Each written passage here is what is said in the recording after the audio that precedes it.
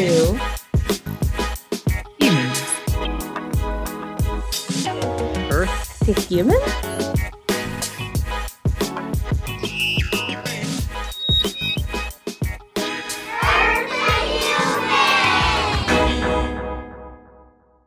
Welcome everybody. Welcome listeners and fans of Earth to Humans. My name is Matt Podolsky, one of the producers of the show, joined by Hannah Mulvaney. I guess the first thing we should do, Hannah, is talk a bit about our upcoming episode. This week's episode is about a photographer called Britta Jashinsky, who I met when I was about 20 and I was very fresh on the environmental scene, still doing my degree, and kind of still had this very big feeling of being able to change the world. Those days seem long ago now, but I mean, yeah. We were all there at one point, but yeah, I mean, I'm still haven't lost hope for that, but maybe less so these days. But I met her and she was just this kind of like badass wildlife photographer who went to all of these like illegal wildlife markets and took these photographs that helped shut them down and change legislation. And I don't know, I just kind of saw her as this kind of wildlife conservation superhero. She has this really incredible style that really appealed to me because it's really not your usual wildlife photography. It's very artistic, it's very hard hitting, and it looks like it's a painting. Like, her photography is really different and unique. I love having opportunities like that to interview folks that I feel like I already know pretty well, because I feel like sometimes it gives you the excuse to like ask a question that you wouldn't normally ask in everyday conversation, you know what I mean? And you find out things sometimes about people that you thought you know, that you do know, right? But I don't know, it's those surprises can be fun. I wonder if there was any moment like that in the conversation where she surprised you. Yeah, definitely, because I think when you're having a conversation and it's not an interview, you're kind of both talking about things that relate to what the last person said, and you're listening, but you're also relating, and there's a lot of I think when you're interviewing someone, it's about them entirely for like an hour, and you wouldn't usually have a conversation like that, because I think it would probably make someone feel quite uncomfortable unless they knew they were being interviewed. Like,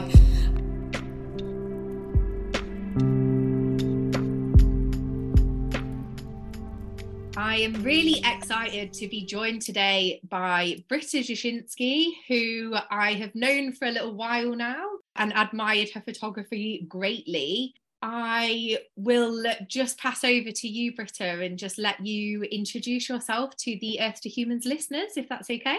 Okay, sure. Hi, and thanks very much for inviting me to this podcast. I'm very excited about it too. So I'm a wildlife photojournalist, which means I'm not really taking photos of wildlife, like as in sort of highlighting the beauty of wildlife, but I sort of go where wildlife, animals, or nature needs a voice to sort of speak out about something that's not right. And I've been doing this for, 30 years, I think.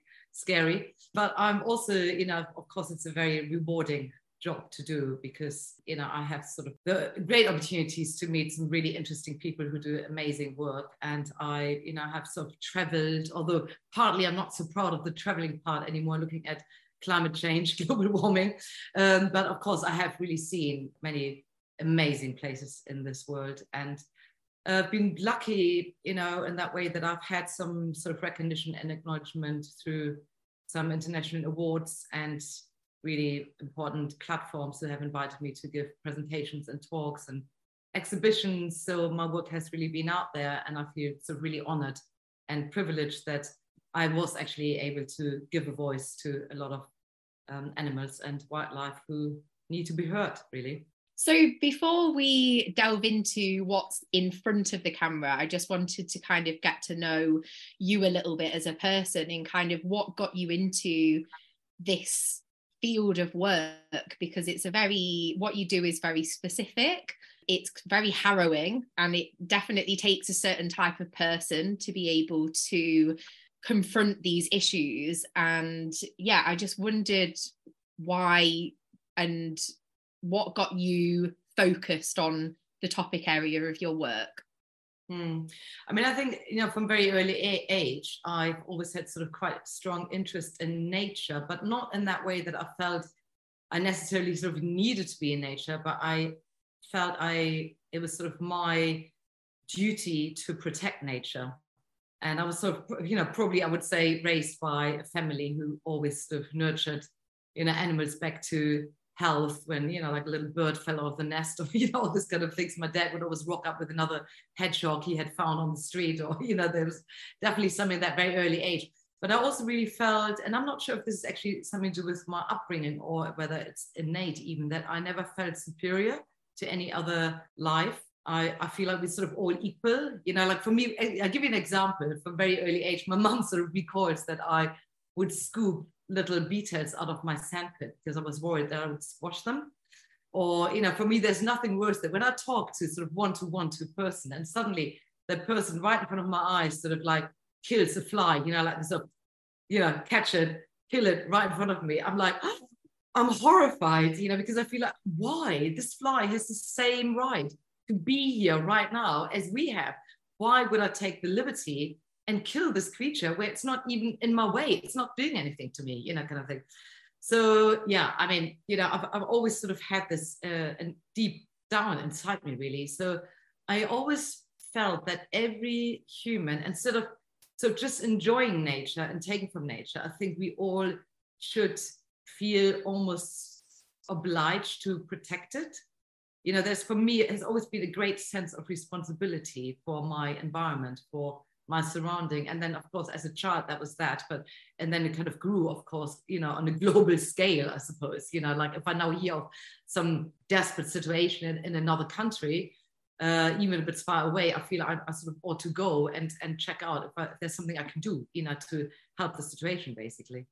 It's funny that you say that because it reminded me of at primary school, whenever it rained a lot, all of the earthworms would come off of the football pitch onto the playground, and I used to pick them up and put them back onto the playing field, and people used to call me Worm Girl. So I can definitely relate to just wanting to kind of help everything in your beetles in the sandpit story, for sure. I still do this now, and people don't call me Worm Girl, they call me Nut Job. They think I'm insane. I mean, I literally found myself sort of spending hours collecting sort of snails, off the streets, or like worms or whatever I might find. And yeah, as you just said, when it rains, sometimes it's like everywhere. It's just and at this time collecting all these sort of animals, trying to put them into safety. So yeah, no, I still do this now. Nothing has changed. Oh yeah. I mean, if there's a stray earthworm anywhere, it's definitely going back into a nice grassy patch if it's anywhere near me. So if we kind of go back to the kind of origins of your career, have you always been a photographer? Is it something that you've always wanted to do? So I have pretty much always been a photographer, and yeah, it's quite strange. I thought about this during the pandemic when all my jobs were cancelled. All my assignments were like taken away. My whole life was wiped out. Within 2 weeks, everything was cancelled. I was like, oh my God, I've never done anything else. How can I earn money? Should I become a driver and sort of deliver groceries or something? Yeah. I literally felt like there was like nothing else. I mean, of course, there's other things related like editing and, sort of design and, related to all the projects I've been doing. But to actually, as a profession, I have never done anything else but being a professional photographer from very early age, because I did an apprenticeship. I took A-levels and then I did sort of some work experience for a year. And then I went straight into an apprenticeship in Germany. This is what people do, So for 2.5 years, I did an apprenticeship, became a professional photographer, and then worked there in advertising in sort of one of Europe's biggest advertising agencies, actually, for 2.5 years, till I was completely bored out of my mind with advertising. And then decided to go to England to study photography there. And then was a photographer, so yeah, this is sort of it. I've really done nothing but photography. However, if I go further back, I mean, I had a really great passion actually for storytelling always. And my first attempts with storytelling was not through photography, but was actually through writing. just that I felt school told me that I probably didn't have a great talent for it. Now, it's not strictly speaking true. My teachers always said that my storytelling was extraordinary. You know, I was always best in class, but my grammar sucked. They always say, you go and you need to shape up on your grammar and then come back with that story. And it was like, screw that, I'm just going to find something else to tell the story, you know.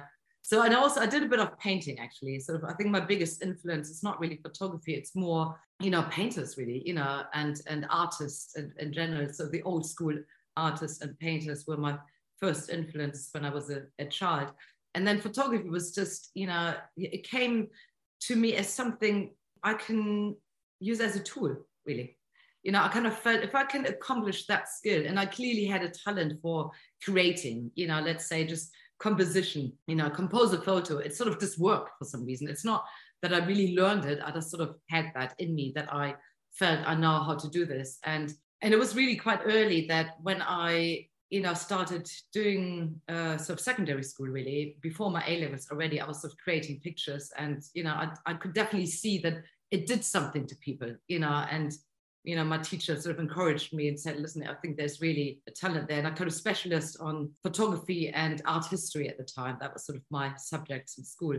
Yeah, and then, of course, it was sort of obvious that I was going to try to become a photographer, and applied for an apprenticeship in Germany, and then got it at one of the biggest, most, you know, really known and best companies, really, in my hometown, Bremen, in North Germany. And but then, as I said, I was sort of really bored with it. And I went to a talk somebody gave from Bournemouth Art College. At the time, it was called Bournemouth Art College. And I was really blown away by this talk, because she was sort of saying about how the influences of old photographers like Magnum, you know, all the people who kind of started photojournalism, really, how they influenced this particular college. And she was giving a really fascinating presentation about it. And I was like, oh, I must go and apply. And so I did, and I just applied, and then, you know, went for an interview, got accepted there and then, and just moved to England, basically, from one day to the next, with one suitcase in my hand. And yeah, and just sort of settled for now at the time in Bournemouth, and then ended up doing a equivalent to a BA there as well. And that's really sort of my first or second stage in being a photographer. I think it's really interesting what you've said about your journey into photography and it coming from an artistic place and a place of storytelling, because the artistic nature of your work is so prominent. And it's what caught my eye about your work from the first moment that I saw it, because it's very different, it's very unique, it's so eye-catching, it's really powerful, but it obviously comes from a place of art.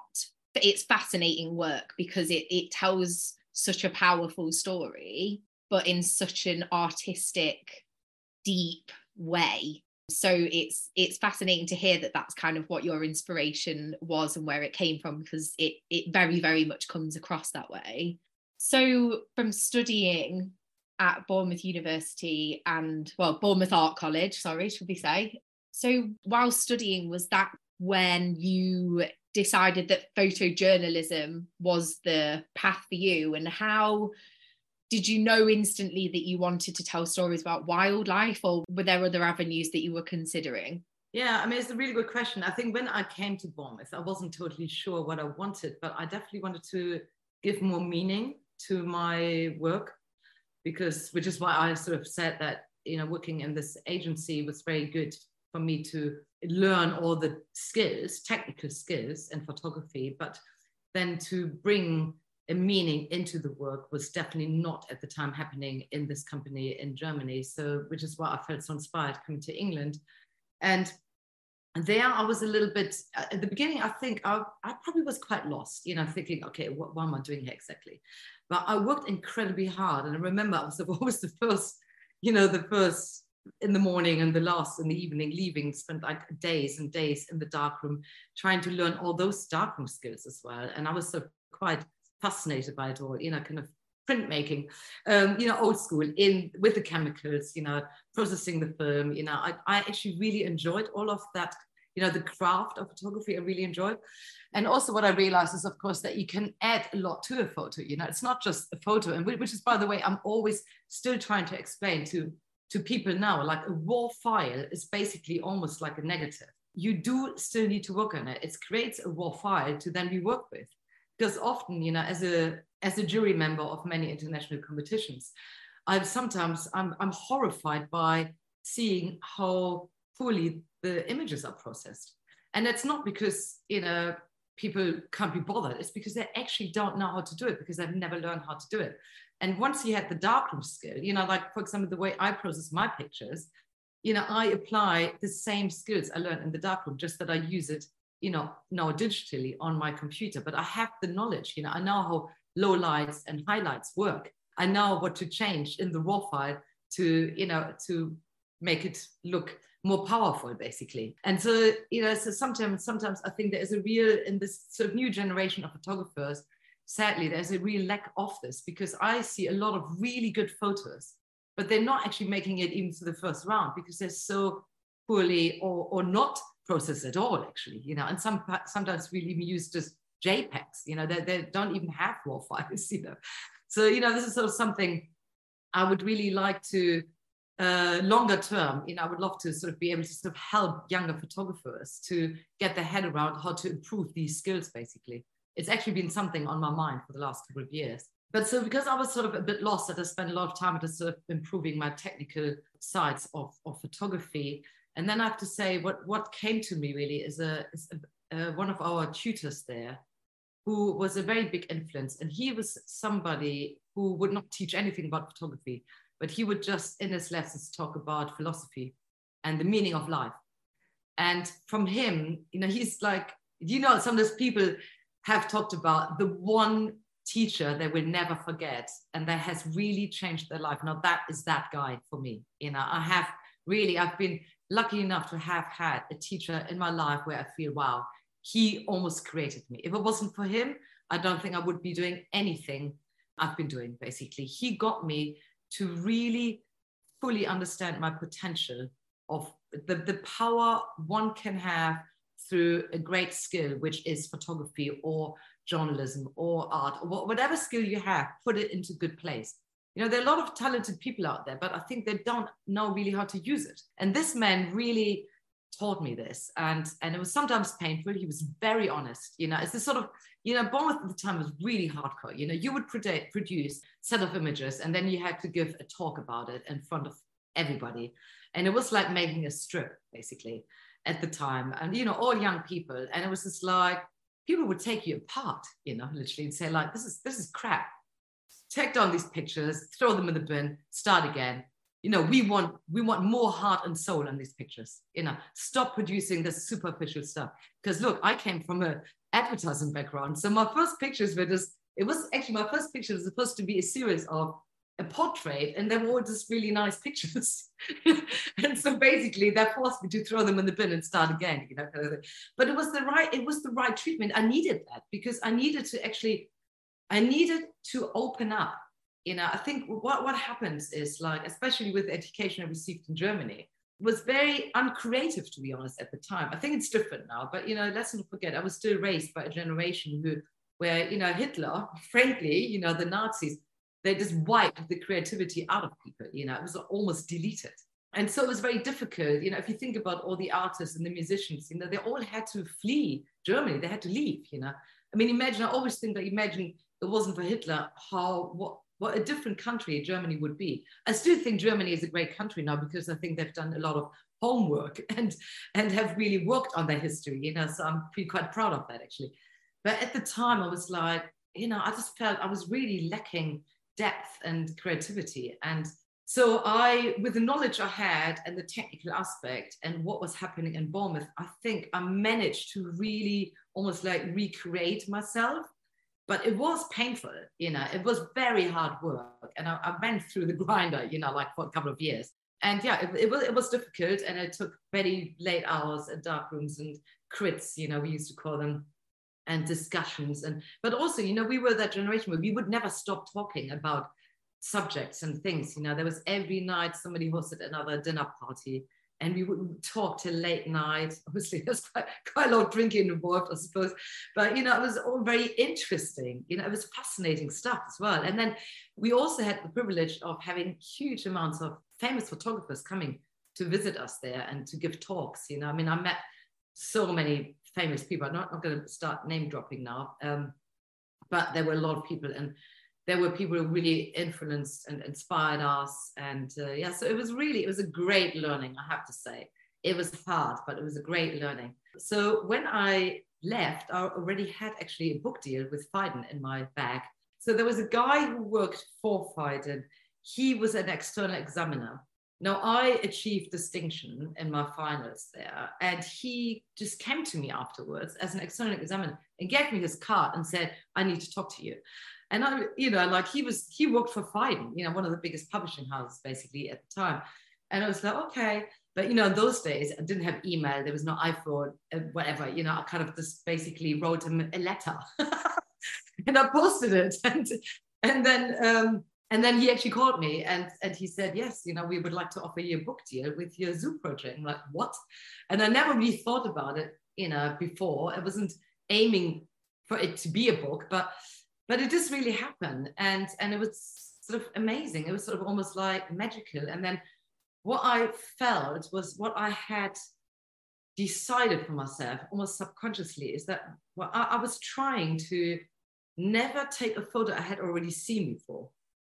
I think this also partly answered your question where you said, like, I've got quite an unusual approach, where for me, there is like something, I'm not saying I always succeed in it, but when I look through my viewfinder and I see something which I've already seen before, somebody else has taken before, then I don't press the shutter. You know, I need to then make another effort or find a different way and then press the shutter if I feel like, okay, this is different. And then, of course, I have also people sometimes shouting abuse at me. So like, oh, it's like crappy pictures, out of focus, it's blurry, you know, like what is this weird composition? There's half a head only visible. What is all this, you know, rubbish? And I'm thinking, but you know what, if I like it, then that's good enough for me.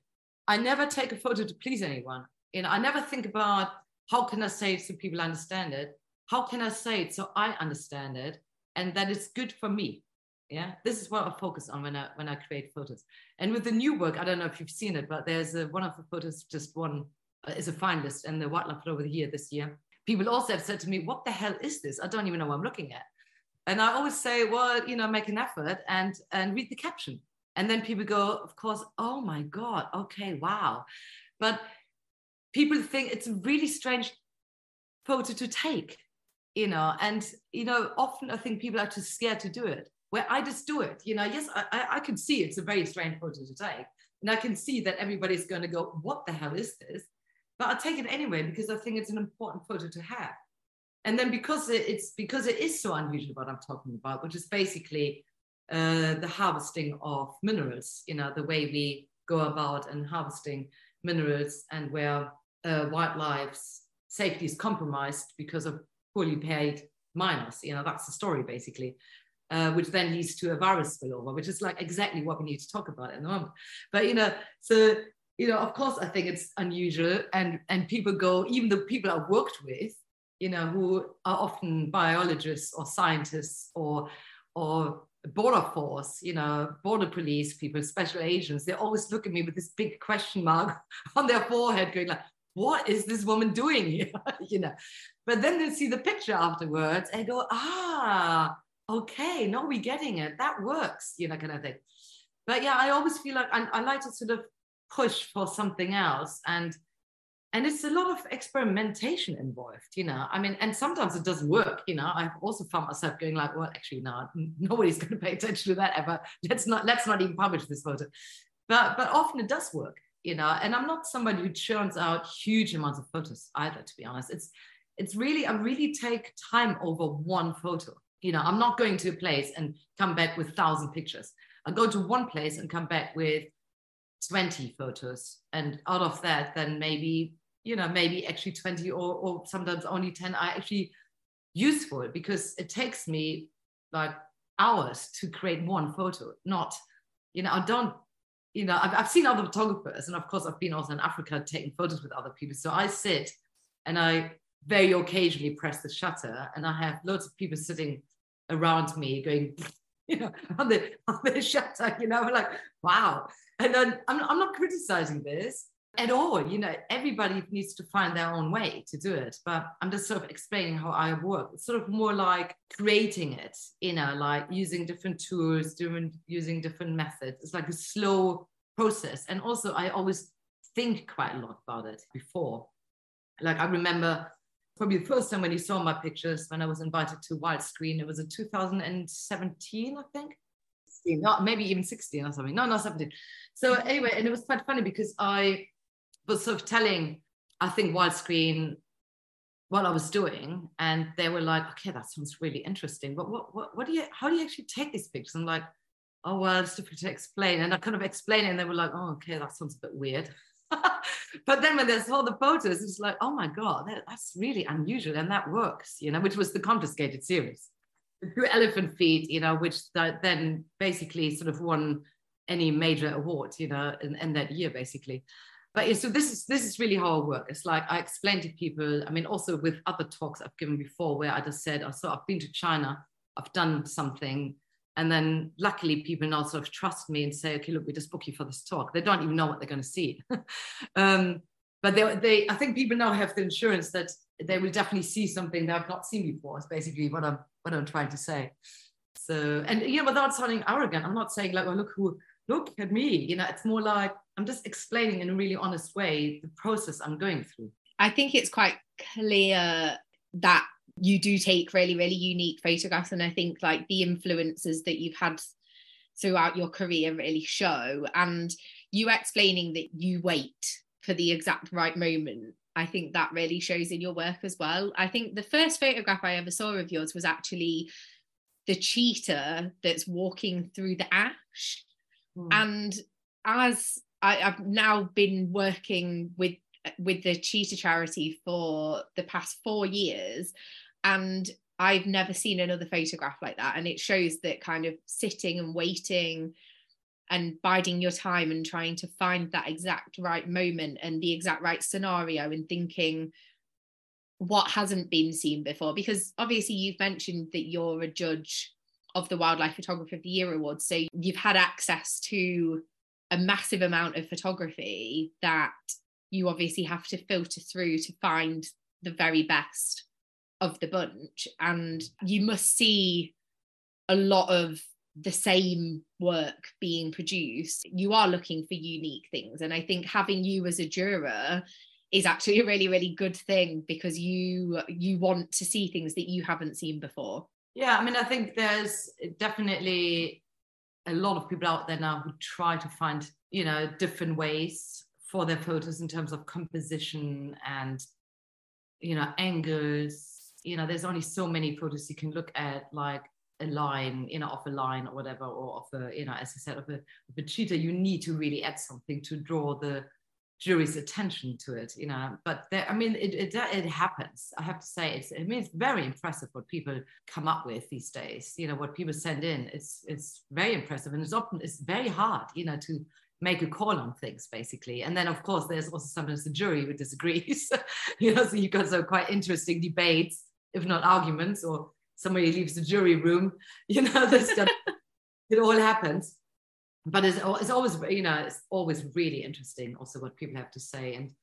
But I think there's, it's really wonderful how I think the efforts people make, the efforts also young photographers make, to being heard and to somehow get onto some kind of level where they can then get assignments and, publications. And it's very hard. I mean, the competition is fierce. I really feel for this new generation now, I think it's incredibly hard. And I think the problem is also social media, I always say to the younger generation of photographers, don't burn your pictures on social media. What often photographers don't understand is that if they put all their images out on Instagram, none of these images are actually going to make it into the competition. Because if they've been seen, even the competition organizers, they pull them out. They don't want those pictures in there, because they want new pictures in their competition.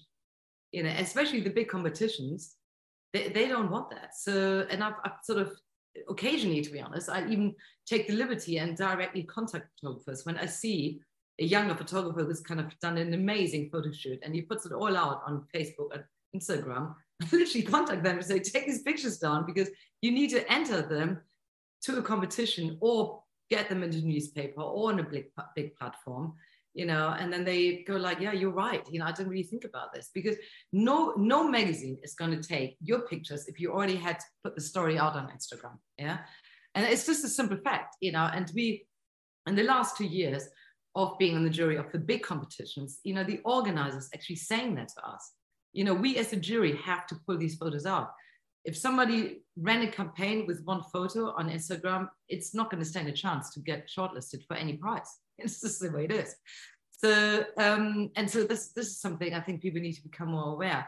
You can still use a lot of material, you know, like, I mean, I never, for example, do posts unless they already have won an award or have been a finalist, or I do more posts about like the actual work I'm doing or like behind the scenes or the talks or, you know, so I get people's attention in that way to promote a subject. You know, if I want to get attention, you know, about, let's say, a new vote in a parliament about trophy hunting, then I really think about what I'm going to post. And it's probably an image that has already either been out there and published and awarded, or like me while I'm taking a photo of a trophy or something, rather than actually my latest photo, which I'm hoping to get an award. And the reason why I'm encouraging people to go for these awards is because it is a really good way to draw attention to subjects. I mean, I have really felt this. It's like, you know, having received these big international awards has changed my career in that way, that your image is out there and it grows its own legs, basically. You know, your message is being heard across the globe if you are a finalist or hopefully even a winner in an international competition. You get exhibited all over the world and you get published all over the world, you know, in every important magazine. Now, that's not about my own ego that I want to achieve that. It's totally about the subject. I mean, there's a reason why some of these performances are documented in China. They have, as a consequence of that, they've been published so vastly and also exhibited in Beijing Museum, for example. These places have been shut down permanently, you know, as a result of the Wildlife of the Year award, you know. So, I mean, it's incredibly powerful. And I think, you know, young photographers, it would be great if they become more aware. I mean, you know, if you're a wildlife photographer, maybe it's not so important for you. You just want the images to be seen, and getting like 2K likes is good enough for you. But if you actually want to make a difference and achieve something and get it to a government, I think the best way is to actually get it into press across the globe through a competition. That leads us really well into discussing the subject matter of your work, because your first book deal was based on a zoo, did you say? It was based on captive animals. And I know that captivity, performing animals, bear biofarms, the illegal wildlife trade, all of those are topics that you have covered. So just wondered if you could take us on a bit of a timeline of your work from that first initial zoo project that you did and what that work featured. Yeah, I mean, I think, you know, as I said, right, you know, quite early, I had this sense of, you know, protecting animals and wildlife. And I think it kind of was something that happened automatically then in my work, that I wanted to kind of, as I said, you know, give a voice to certain animals. However, see, I don't distinguish between the legal and the illegal wildlife trade. So I therefore call all of this wildlife crime. So, you know, the zoo project I did, which started while I was actually at college, is also wildlife crime for me, because I can't see why we take the right, the liberty to go to a place, let's say Africa, capture an elephant and then transport this elephant into a zoo to display it for our entertainment. Now, people say it's for education, but okay, this is a different story. We need to talk about that another time. It's up to a debate, isn't it, whether it's entertainment. It's certainly not for conservation purpose, because, you know, these are not the animals we need to put in a zoo to conserve, basically.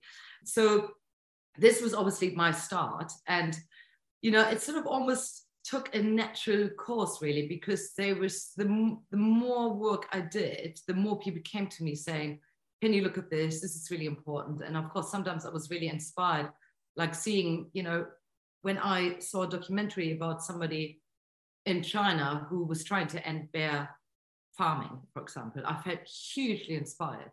And I just basically contacted that person and said, oh my God, I would love to come and talk to you and see how you do this, you know, like, how do you work? And she said, basically, absolutely come. I would love you to kind of document what I'm doing.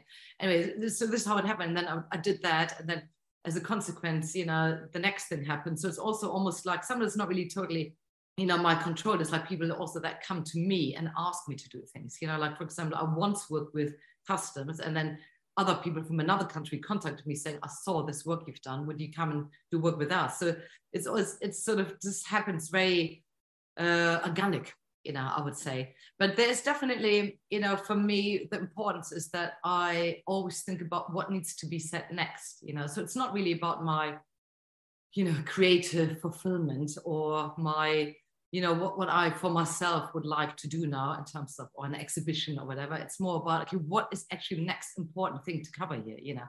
Like, so for example, as you know, I went from sort of the legal wildlife trade to the illegal wildlife trade. And now I'm thinking, okay, there's now a lot of attention on that, protecting wildlife. So, but because of the virus spillover, I now need to move into that area. So it's like obviously linked. But if I talk about virus spillover, viral pandemics, I also need to talk about biodiversity loss and climate change, you know. So because everything is interconnected, and, you know, because all things on the planet are interdependent, I thought, okay, like now my head is spinning. How do I put all of that into one project?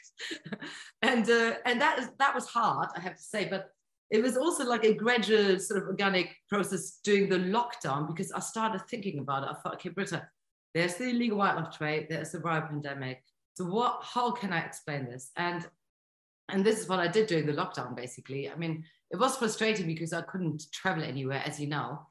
But what I did, I really used the time to work on developing concepts, you know, future concepts, basically, which is like why the new book was born, you know, which we have just produced, basically, after Photographers Against Wildlife Crime. This is now a new book. I would love to discuss your crime project in more detail. That's where our journeys overlapped, and that's when I first met you. And I think that was a really interesting project. It won lots of awards, and I just wanted to kind of touch back in with you because I met you at the beginning of that project, and it's developed so much since. And I remember sitting at Wildscreen and listening to you deliver your talk, and everybody in the audience being stunned. There were tears, there was shock, there was horror, and that project has developed since then. So I just wanted to touch on that. Well, do you know what I have to say? I was very surprised how successful that project was. I mean, like, you know, that sounds kind of wrong, but because I'm obviously delighted. But when I'm always quite clear about what I'm sort of trying to say, but of course I can never know where this goes. And which is what I said to you earlier, what the wonderful thing about a photo or entire project is when it grows its own legs and it just starts having its own life, you know, and it's almost like you have normal control where it's going and what it actually does to people. And I very much felt that with this project, it really spread like a fire across the globe, you know, because so many people saw it. And so many people came to me saying, I want to publish this, I want to interview you. So I think the message was definitely out there. And subsequently, you know, people then from governments came to me, you know, decision makers, law enforcement officers, and, you know, all these sort of people who felt they could actually use these pictures to promote their own cause, you know, in terms of, changing laws, you know, and making the right decisions before it's too late, you know, on trophy hunting, on the high demand we still have now from China, you know, or from other countries, you know, the consumption also in Africa. And also, I mean, you know, kid you not, there's a lot of rhino horn coming into this country even, I don't know if you're aware, also because it's seen as, for example, as a future investment. So it's not actually there to be consumed. You know, I would almost go as far as saying that people in this country are unlikely to consume rhino horn as a traditional Chinese medicine. But you see it as an investment. You know, they put it in their safe and then they're going to wait what happens, because one day rhinos are wiped out. So therefore they think, well, I have got that last rhino horn in my safe, you know, kind of thing. Wow. So it's still a problem, but at least it's being looked at, you know, where when I worked on this project, there was not even law enforcement. So if you smuggled something, you would lose what you smuggled illegally. But there was no law enforcement. People wouldn't go to prison for it, And, when I was talking to, all these sort of special agents and officers at border points, they were actually so frustrated about this as well, because they were saying, like, we can't really do anything about it. This is the problem, We can take the stuff away from people, but there's nothing we can really do, But anyway, there now is, this is the wonderful thing. And, but sometimes when people say to me, what do you actually think your work made a difference? I mean, I don't know, because I don't know what the world would look like without my work. But I would say at a minimum, maybe I was a tiny wheel in a hopefully greater movement, to raise awareness and to kind of like enforce more laws, basically. I mean, there's now definitely a lot of things in place that did not exist in 2017, that's for sure. But there's a lot of people now working on it, which is great, because, yeah, I mean, only together we can work on this. But I think it is, if anything, it's definitely caused a lot of awareness also for the general public, over the years, because I think people really didn't know that this stuff is still going on. And still, you know what? It's really interesting. After I gave a talk just now in Germany, somebody afterwards said to me, it was actually a supporter of the current project, and she said, oh, so I told my dad about it afterwards, and he said, oh, these are all pictures of elephant feet or whatever. This is all from like, colonial times. Like, no, it's not. It's stuff produced right now, Yeah, God, if only. Yeah, exactly.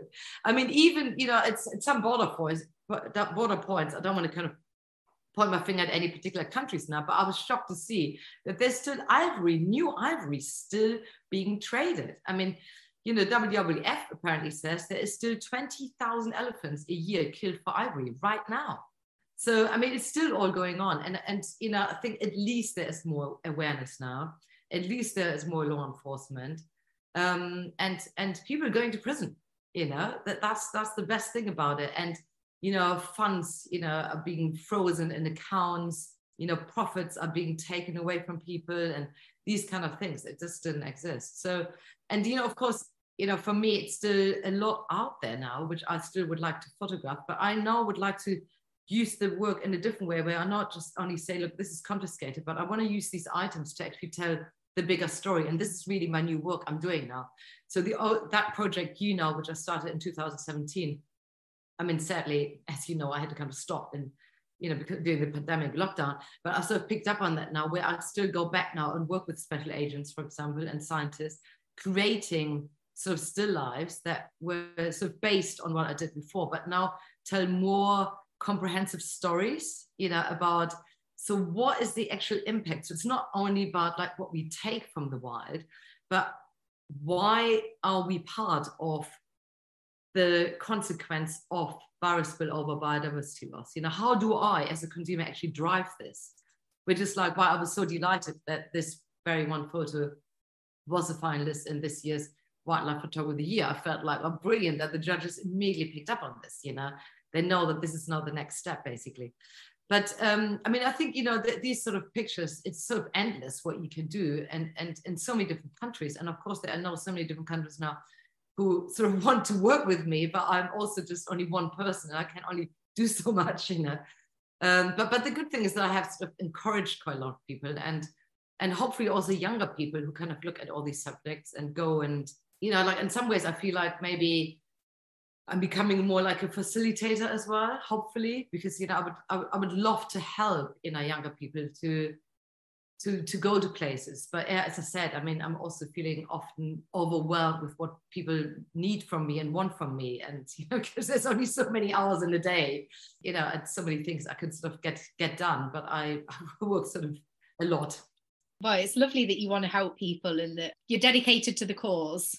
Absolutely. I think just moving forward to Photographers Against Wildlife Crime. So this is the last project before the most recent one, and the last book. And it is a collaboration between you and lots of other wildlife photographers.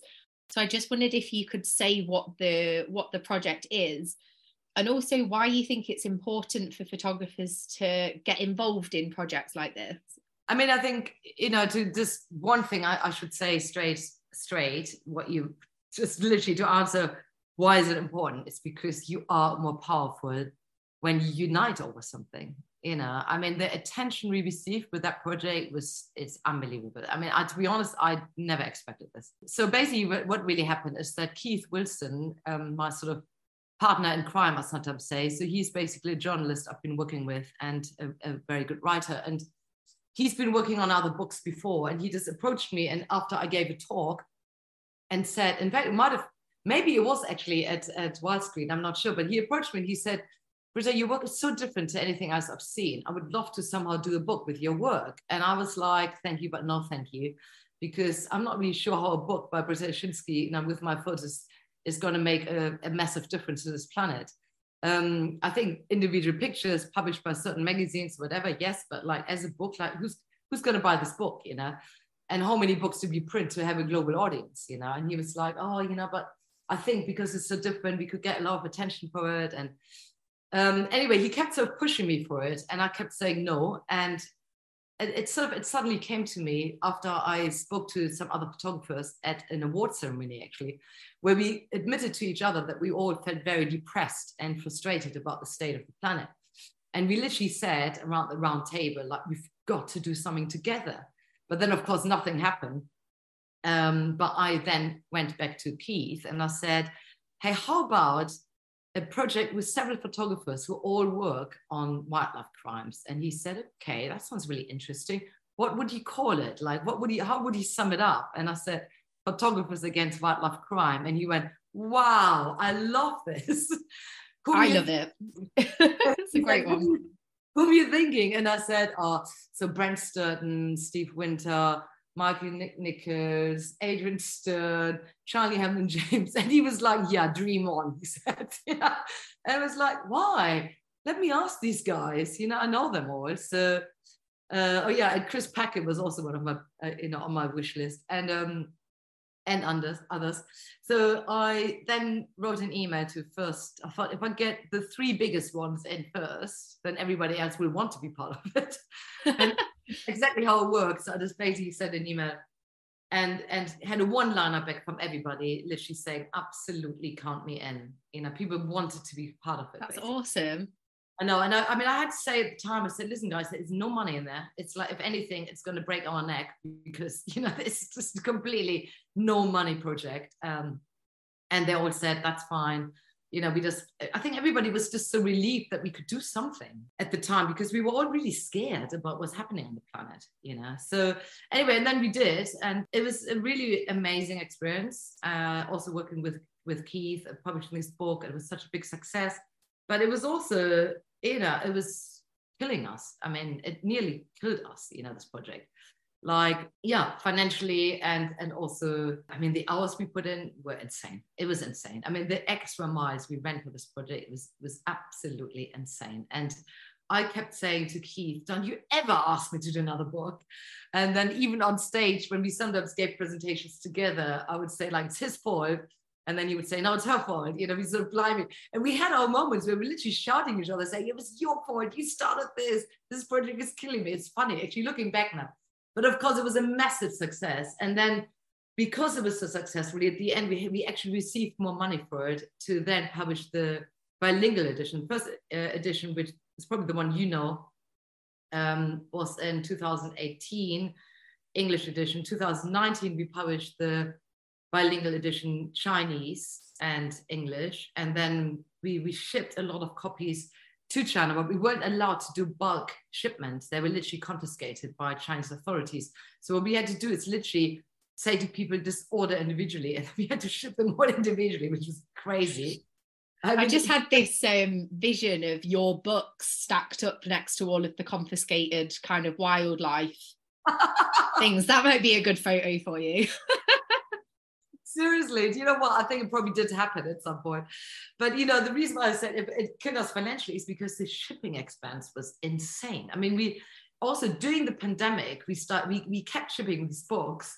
And I'll tell you as an example, we literally paid 160 euro to ship one book to China, which Chinese people, because in China, for that book, we made a special price of 20 euros. because we wanted people to have access to it. And because of demographics, you know, we couldn't sell it there for 50 euros or for like, I mean, this book right now, because it comes very close to the end of the print run now. It's now, I think we're selling it for £80, I think, or something like that.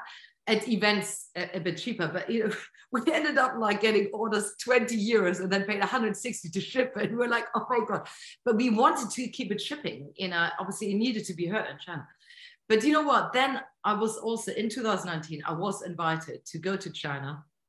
And it was an amazing experience. It was on a platform, GC Talks, it's called Get Inspired. It's the sort of subline of this talk, and it's equivalent to TED Talk. And there I gave this talk, a very honest talk. I had to go through 2 days censorship, and there were a lot of things that were taken out, but I was also given an opportunity to say a lot of things, and I did not tiptoe around. I'm telling you, I really said it.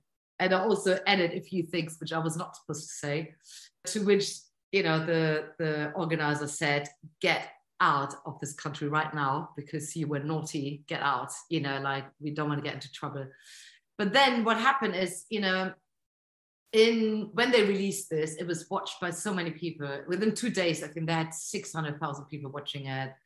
And the organizer said, wait a minute, usually authorities take our talks down after 200,000 because they're worried that too many people get interested in one thing. And we can't explain to ourselves why your talk has not been deleted by authorities. Maybe they're actually liking it, you know. And then, and I wasn't sure. I was like, okay, I have no idea what's going on here. But anyway, sure enough, I did really get a message from the biggest state-owned publishing house that they wanted to work with me. And, you know, to answer the question, can a book make China look? It appears to be the case. So we then produced a book with Chinese authorities, basically, for the Asian market, specifically, you know, addressing consumers of wildlife, basically. And that book was published literally something like a month after the World Health Organization announced a global pandemic. And according to the publisher in China, said it did extremely well because, of course, people were sort of locked up. But they promoted this book and it was sold very fast. Hopefully going into the right places as well. I mean, from what I understand, you know, the authorities in China have majorly clamped down on these markets. I mean, majorly. I mean, as you know, partly China's in lockdown anyway now, but China has actually really done a lot of good work. And I would claim partly because of our projects, I'm sorry to say, you know, I'm going to just take the liberty to say that. You should take a little bit of glory, I think. I mean, you know, only partly I'm saying, because there's so many organizations out there who have obviously done so much good work now. I mean, also in terms of law enforcement and supporting. But, you know, I felt kind of quite positive and encouraged. And it was very annoying because we had a lot of things lined up for China in 2020, you know, to give talks and presentations and book launches. And, you know, we had donated books to a lot of organizations and schools and all of that stuff. And, you know, none of that really happened for a while. But anyway, we're slowly, you know, digging ourselves out of the hole now and trying to sort of revisit things. But there's no doubt that, you know, it's received huge amounts of attention, you know, on a global scale, this book and our messages. And obviously because of these incredible stories by these incredible photographers, which I feel extremely honored, you know, that I can work with them. And then, of course, because this success, a bit of a combination of knowing that we can really reach an audience, not only consumers, but also just raising awareness in general, but also bigger, you know, sort of organizations and authorities and governments. I felt very encouraged to do another project, although I do keep saying to myself, what was I thinking? I was going to say, it didn't manage to put you off too much. so much hard work. It's driving me already completely insane, to be honest, but we're nearly there. We printed the book now. And again, I have the honor to work with some extraordinary photographers who, you know, have trusted me with their images and also, you know, working with Keith Wilson again, who's just such an excellent writer, and you know, like we just work really well together, basically. You know, so on this particular book, I kind of took the greater part of the editing, and then, you know, together we sort of telling the story with his text, you know, but it's a very complicated story to tell, because it's basically, you know, how everything is interconnected, you know, biodiversity, loss, climate change, and viral pandemics. It's all interconnected and interdependent, and how you as an everyday consumer actually influence all of this. And, you know, it's not only addressing, it's a little bit almost like a sort of self-help book, to be honest, just that we didn't want to call it like that. But it literally tells every consumer in Western society what they can change in their everyday behavior to make a big difference. You know, up until a few years ago, I would every 2 years would jump on these offers to get a new phone. Because, you know, I'm a sucker for the design, you know, always want to have something new, it's exciting, the camera's always better, blah, blah, blah. You know, lame excuses left, right, and center I've given myself over the years to justify, you know, buying a new phone. Little did I knew how environmentally, you know, unfriendly phones actually are, you know, like in terms of sourcing the minerals used and batteries and things like this. So in 2014, literally, I stopped buying phones when I found out. So I've got this like really old phone, but it still works fine. And this is the little details. This is what can make all difference on this planet. And this is what we all, each of us, need to do. We all need to look at our own consumption and our everyday behavior and start feeling responsible for this planet. Instead of taking, we need to now stop and look and then take action, basically.